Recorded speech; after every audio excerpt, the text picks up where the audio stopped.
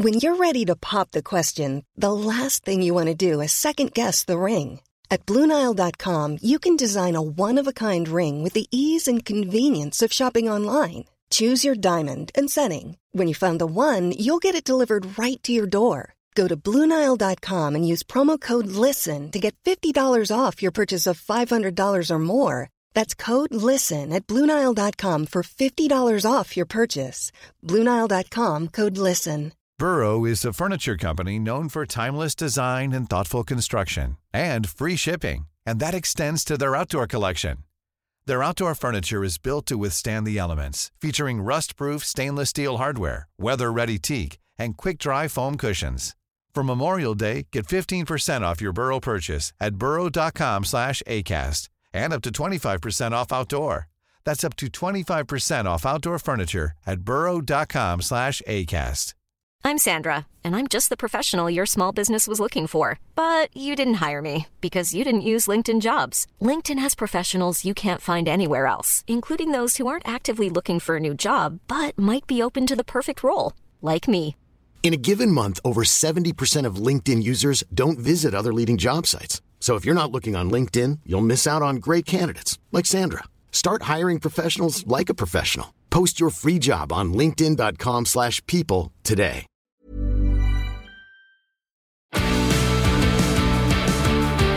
Set back by Madison for Son!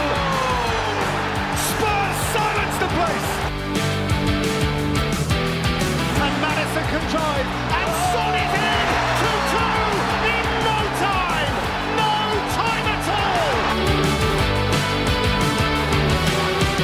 Hi guys, welcome back to the Spurred On podcast. Today's interviewee is, I think, national treasure kind of territory of football hosting. He is the host of the regular Guardian Football Weekly. How could it not be regular? It's weekly.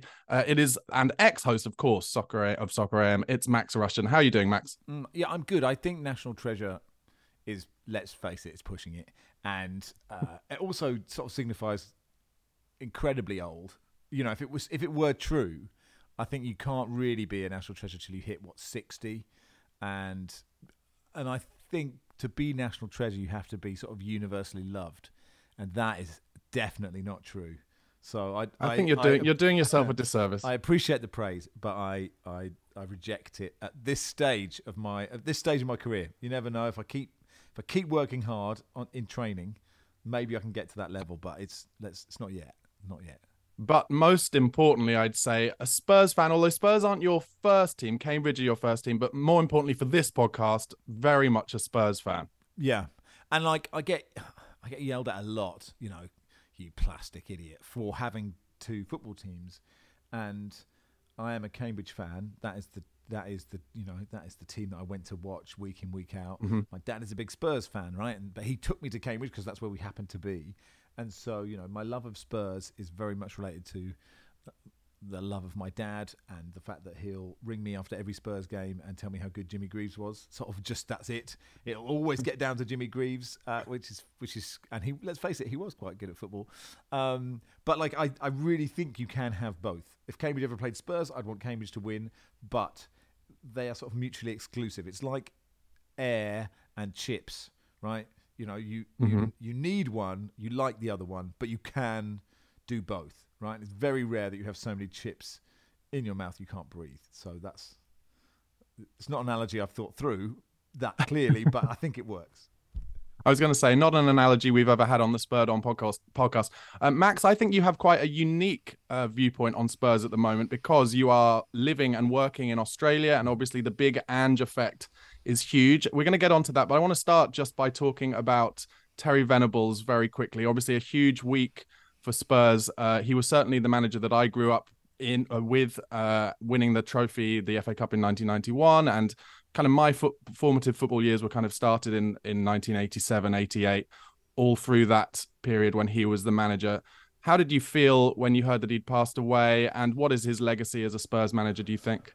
Well, I mean, I was on TalkSport, and we heard a rumour about an hour before we went on air that he'd passed away.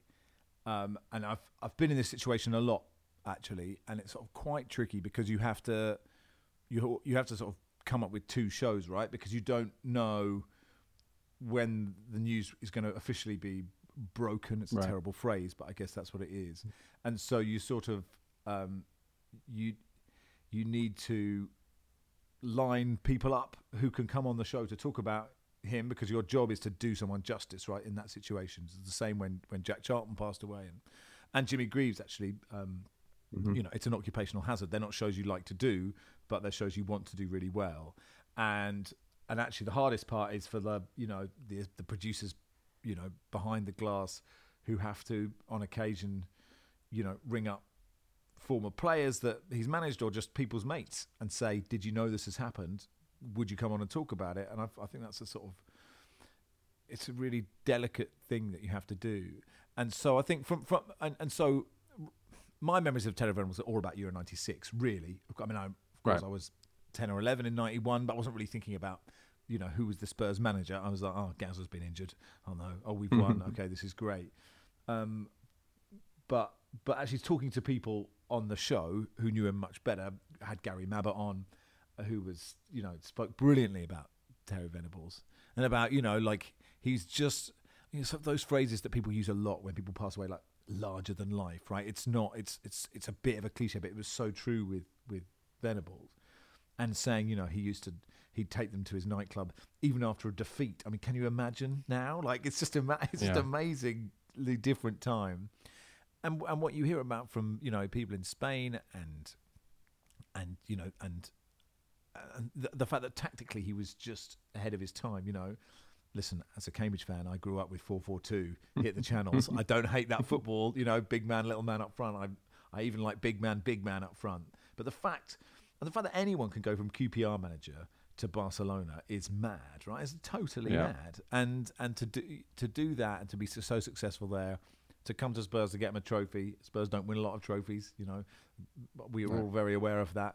And to do so well with England. And it's interesting, on Football Weekly, we got a really interesting email about Euro 96, which was England weren't actually great in that tournament, right? We didn't play well against Switzerland. I was at the Scotland game, and we weren't great in that. And then we weren't great against Spain. But a bit like Ange, right? It's about vibes. It's about, he made us feel great. He made us love football. And I was 17, 18 at the time.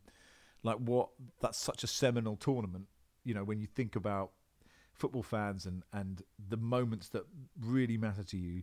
Like the first tournament where you can drink is such a big thing, right? You know, and so that was Euro 96 for me. And he instilled in that team, and of course you've got to have luck in tournaments, like that feeling that, wow, football is great. This is great. I love this. And totally. I mean, I don't know how much that influenced me I loved football anyway, but you know, those things make you love the game and then probably push you into wanting to work in it. And so, I think he won Tottenham a trophy. That doesn't happen often. He was amazing for Tottenham. And also he played the kind of football that we want to watch, right?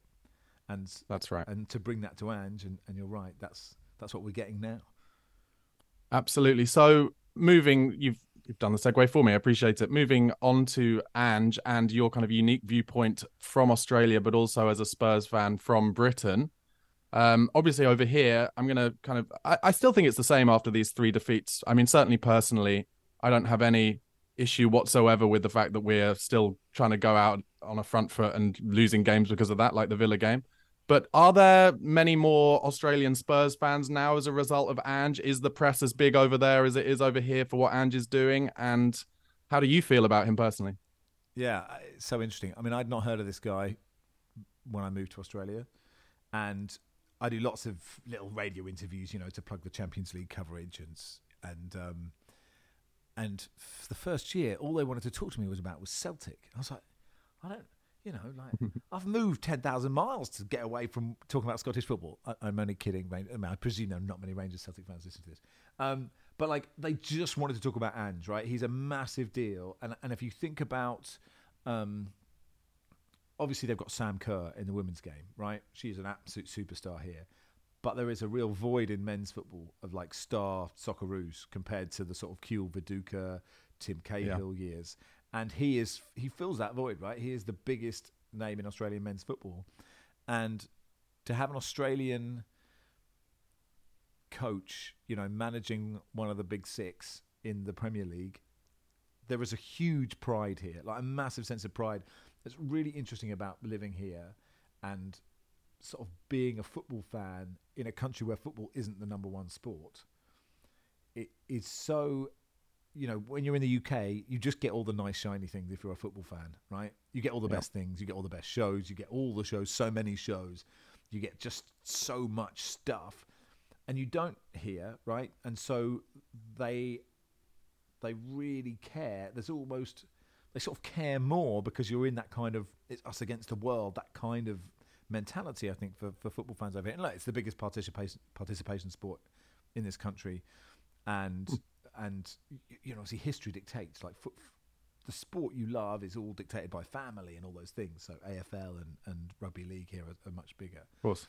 But Ange is totally loved, and I think, and I don't know if you agree, I think there is a kind of, maybe xenophobia is too strong a word, but there's sort of culturally a feeling about anyone with an Australian accent or an American accent coming over here and talking about our game. Like, it just doesn't. Yeah. Like there's a and so if you look at certainly American coaches, just terms that they use, the way they discuss football, they call a penalty kick a PK, right? And we all go, well, this is ridiculous. You don't understand anything. Yeah.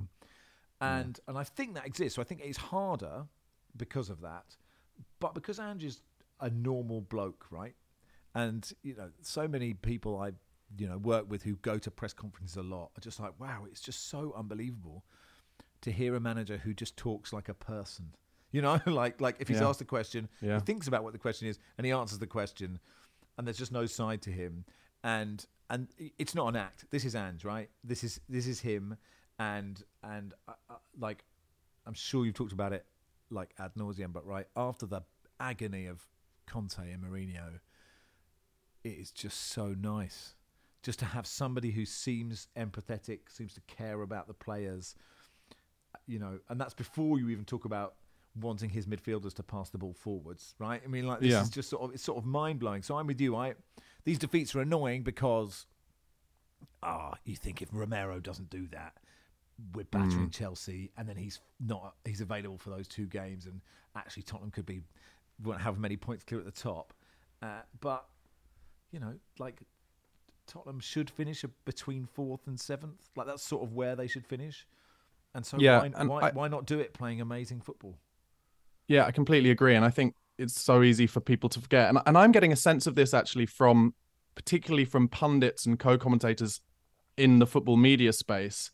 There's a sense it's like an opportunity for them to jump on the fact, that classic thing of, you can't just live off the vibes. You can't just be attacking the whole time. It doesn't work like that in the Premier League. It's almost like that feeling of that people saying, Ange isn't understanding how difficult this league is. But actually, I think the fact that we came 8th for last season does give Ange a free shot on that. And I think I agree with him in that the long-term culture of the club and getting the players to get away from that default setting of sitting back on their 18-yard line is really important.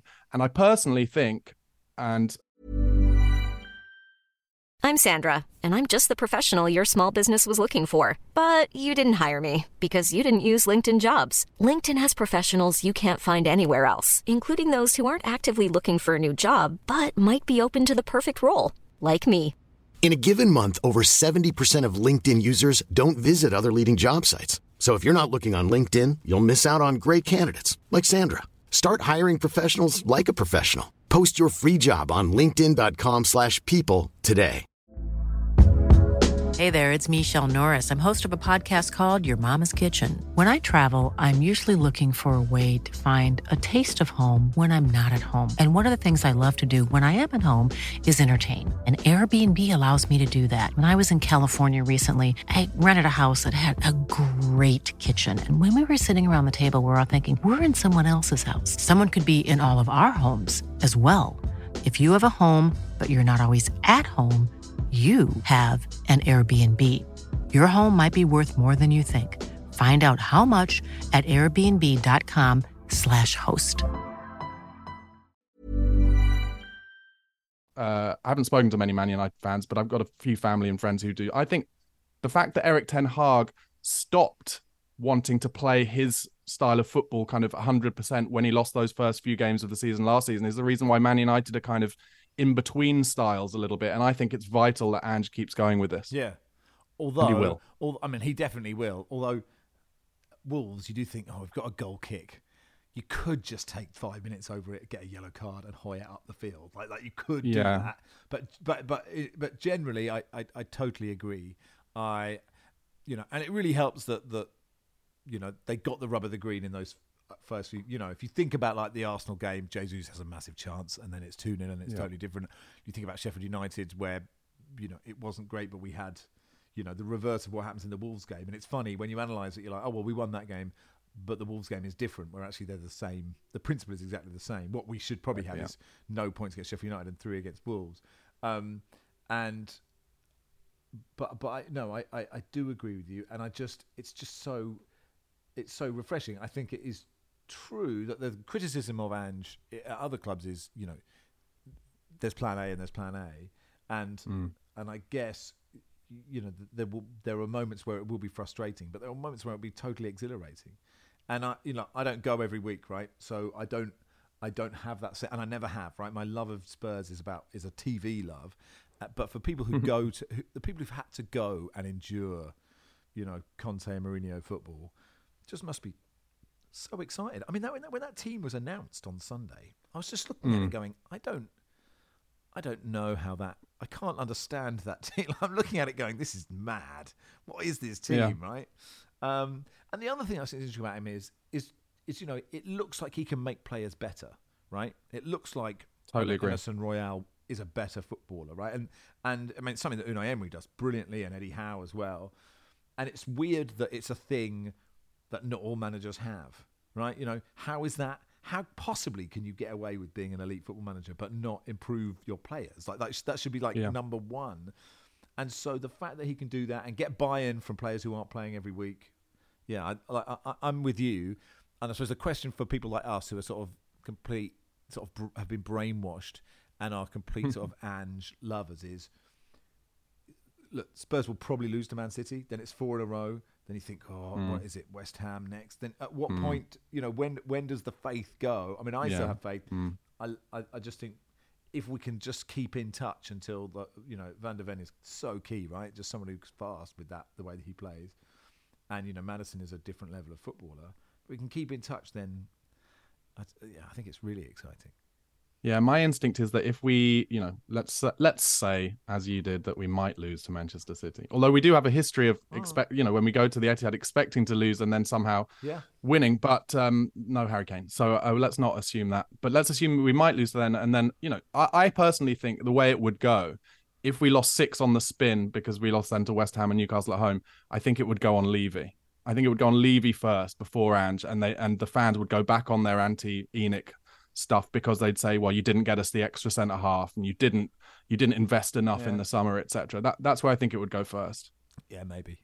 Anyway, it's quite Spurs to be pessimistic, isn't it? You never know. Go to the Etihad and play, and they will play, and teams who've taken it to City have had some joy this year. Just need Romero. We'll either win or we'll lose 5-0. Or 5-1. I think that's how it'll be. I'm really glad you mentioned Ange being able to train the players and coach them to become better players. I completely agree. I feel like that's something we really lost since Pochettino left.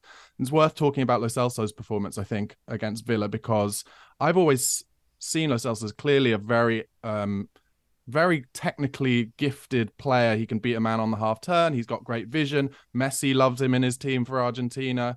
And it just seems to me like, he hasn't had the run of games as a result of managers not picking him or injuries. And I did feel like Ange might be a great manager for him. And if he could stay on the pitch over the next couple of months, I really feel he could be a vital player. Yeah, I think so. I mean, the issue for him, I guess, is he's competing with Maddison.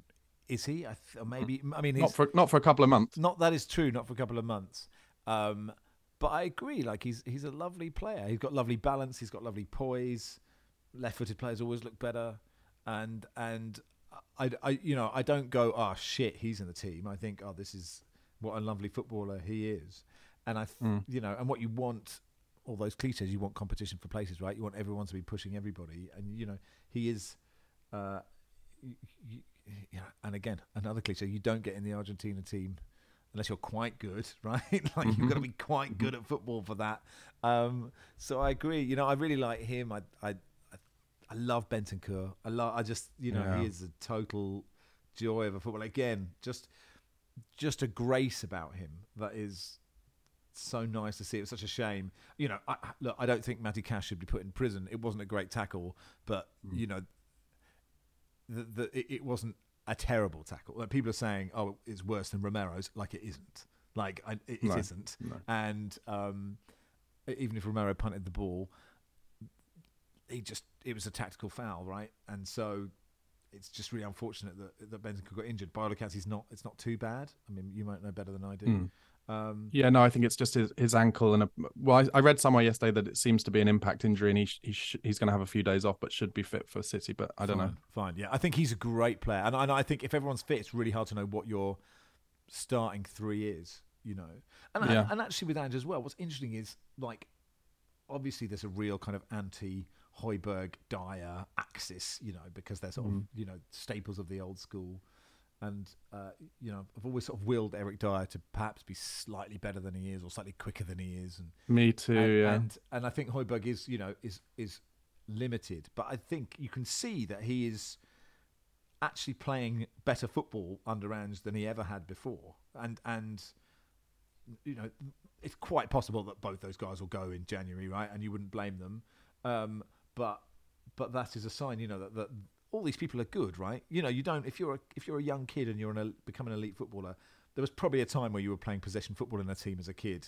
It's very unlikely you weren't as a 10 or a 12-year-old going, right, let's park the bus and just kick it sideways. It's just not really how it works. And so him, Ange being able to sort of get those players to slightly change how they play is also a really positive thing. Completely. And I think it's about those kind of little 1-2%, really. I think the example from the Wolves game, the Villa game, was where there was that excellent piece of play down the left-hand side that Højbjerg was involved with and Udogi. And then Højbjerg takes a touch and then passes it through to Son, and Son is offside. Whereas you look at it and you're like, oh, if Bentancur had still been on the pitch, or if it had gone to Bentancur, it would have been a first-time pass rather than him feeling the need to take that touch. And that's 2%. Do you know what I mean? That's the difference, I think. Yeah, maybe. I mean, it's interesting, and I'm guilty of this all the time. So much of football is it's sort of painting a narrative for something that sort of might fit, and you have absolutely no idea what anyone else would do in that position. And also, if Son just times his run slightly better, then it's just a brilliant pass, and we all go, "Oh, look, Højbjerg's got the distribution in his locker." True. Yes, and Aston Villa, their statistics for offside are insane, right? They've since Emery turned up, and I find statistics generally quite boring, but they've caught opposition teams offside more than double anyone else, right? I think Liverpool are second, and so obviously you've got to have some luck, right? They had some luck because the times when we broke through, we missed the chance, and the times where we were offside, we scored the chance. And you just go, well, if that's the other way around, a doggy scores, Kulusevski scores, we're all going with sort of 4 up after 5 minutes, and this is great. But I can't remember the question now. But yes, no, it's all good. I think we were just talking about. I agree with you completely. Yeah, little percentage points. So look, thank you so much. Come on, I'm going to end. I'm not going to ask to speculate on the Man City game. I'm taking that as a bit of a no-lose gamble.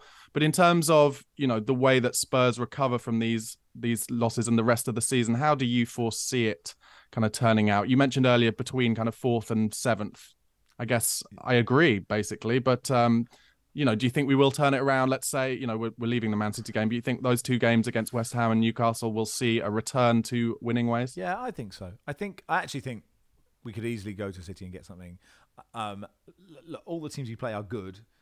Newcastle are really hit and miss at the moment. It is after a Champions League week, I think. So that is it after a Champions League week or is it after a Premier League week? Certainly Champions League this week. Yeah. Oh no, yes, it's after West Ham. We've got West Ham Thursday, so it's after Premier League midweek. Yeah, so that's not. We should be less tired than them. We should be, and their squad is sort of totally ripped apart. But then the way they beat Chelsea, you think, but they're different home and away because that crowd is insane. Generally, I feel incredibly positive. With a bit of luck, Tottenham could be top now. With a bit less luck, they could be, probably be about 6th. I don't know, but. I think they're definitely good enough for top 4, and I think that would That would be a great achievement. It's really not easy to get in the top 4. Loads of teams expect to, sort of, 6, 7, 8 teams now expect to or really hope to. So to do that is an amazing achievement. If injuries are so key, right? You can see that with Maddison and Van der Ven. Look, they're not the only team with injuries. So January will be interesting recruitment wise. But I just feel the vibes are great, and the longer I've worked in football, or any job I want, I just want good vibes in the place that I'm working, and then you have a nice time. And like the results, I don't really mind. Like I get over them quite quickly. I just love seeing Tottenham pass the ball. I mean, I'm such a sort of cliche. I'm literally a cliche Tottenham fan, but I really think we could, and I think it would be so brilliant if we could manage to do that while playing lovely football. Completely agree. And I think if there's one thing that Jose, Nuno Espirito Santo and Antonio Conte have given us, it's the love of this football, whether we're top of the league as we were in the first 10 games or losing 3 in a row as we are at the moment. Max, thank you so much for coming on. Tell people where they can find you if indeed they don't, but plug whatever you want. Sure. Well, yes, if you want to consume stuff that I do, Guardian Football Weekly 3 times a week, Talk Sports Saturday, Sunday mornings. And if you're in Australia, watch the Champions League on Stan. Or if you're in the UK, just get a dodgy, Fire Stick and watch our coverage. It is slightly better. Yeah, no comment on the dodgy Fire Stick, but thank you so much for coming on. Cheers. And thank you for listening and watching at home, guys. Don't forget, if you're watching on YouTube, please do come across to whatever podcast platform is your favorite, be that Spotify, Apple Podcasts, Google Podcasts. Give us a subscribe or a follow. It really helps, and vice versa. If you're listening on the podcast, please do come to YouTube, youtube.com/@BarnabySlater_ for the Spurred On podcast. And most importantly, come on, you Spurs.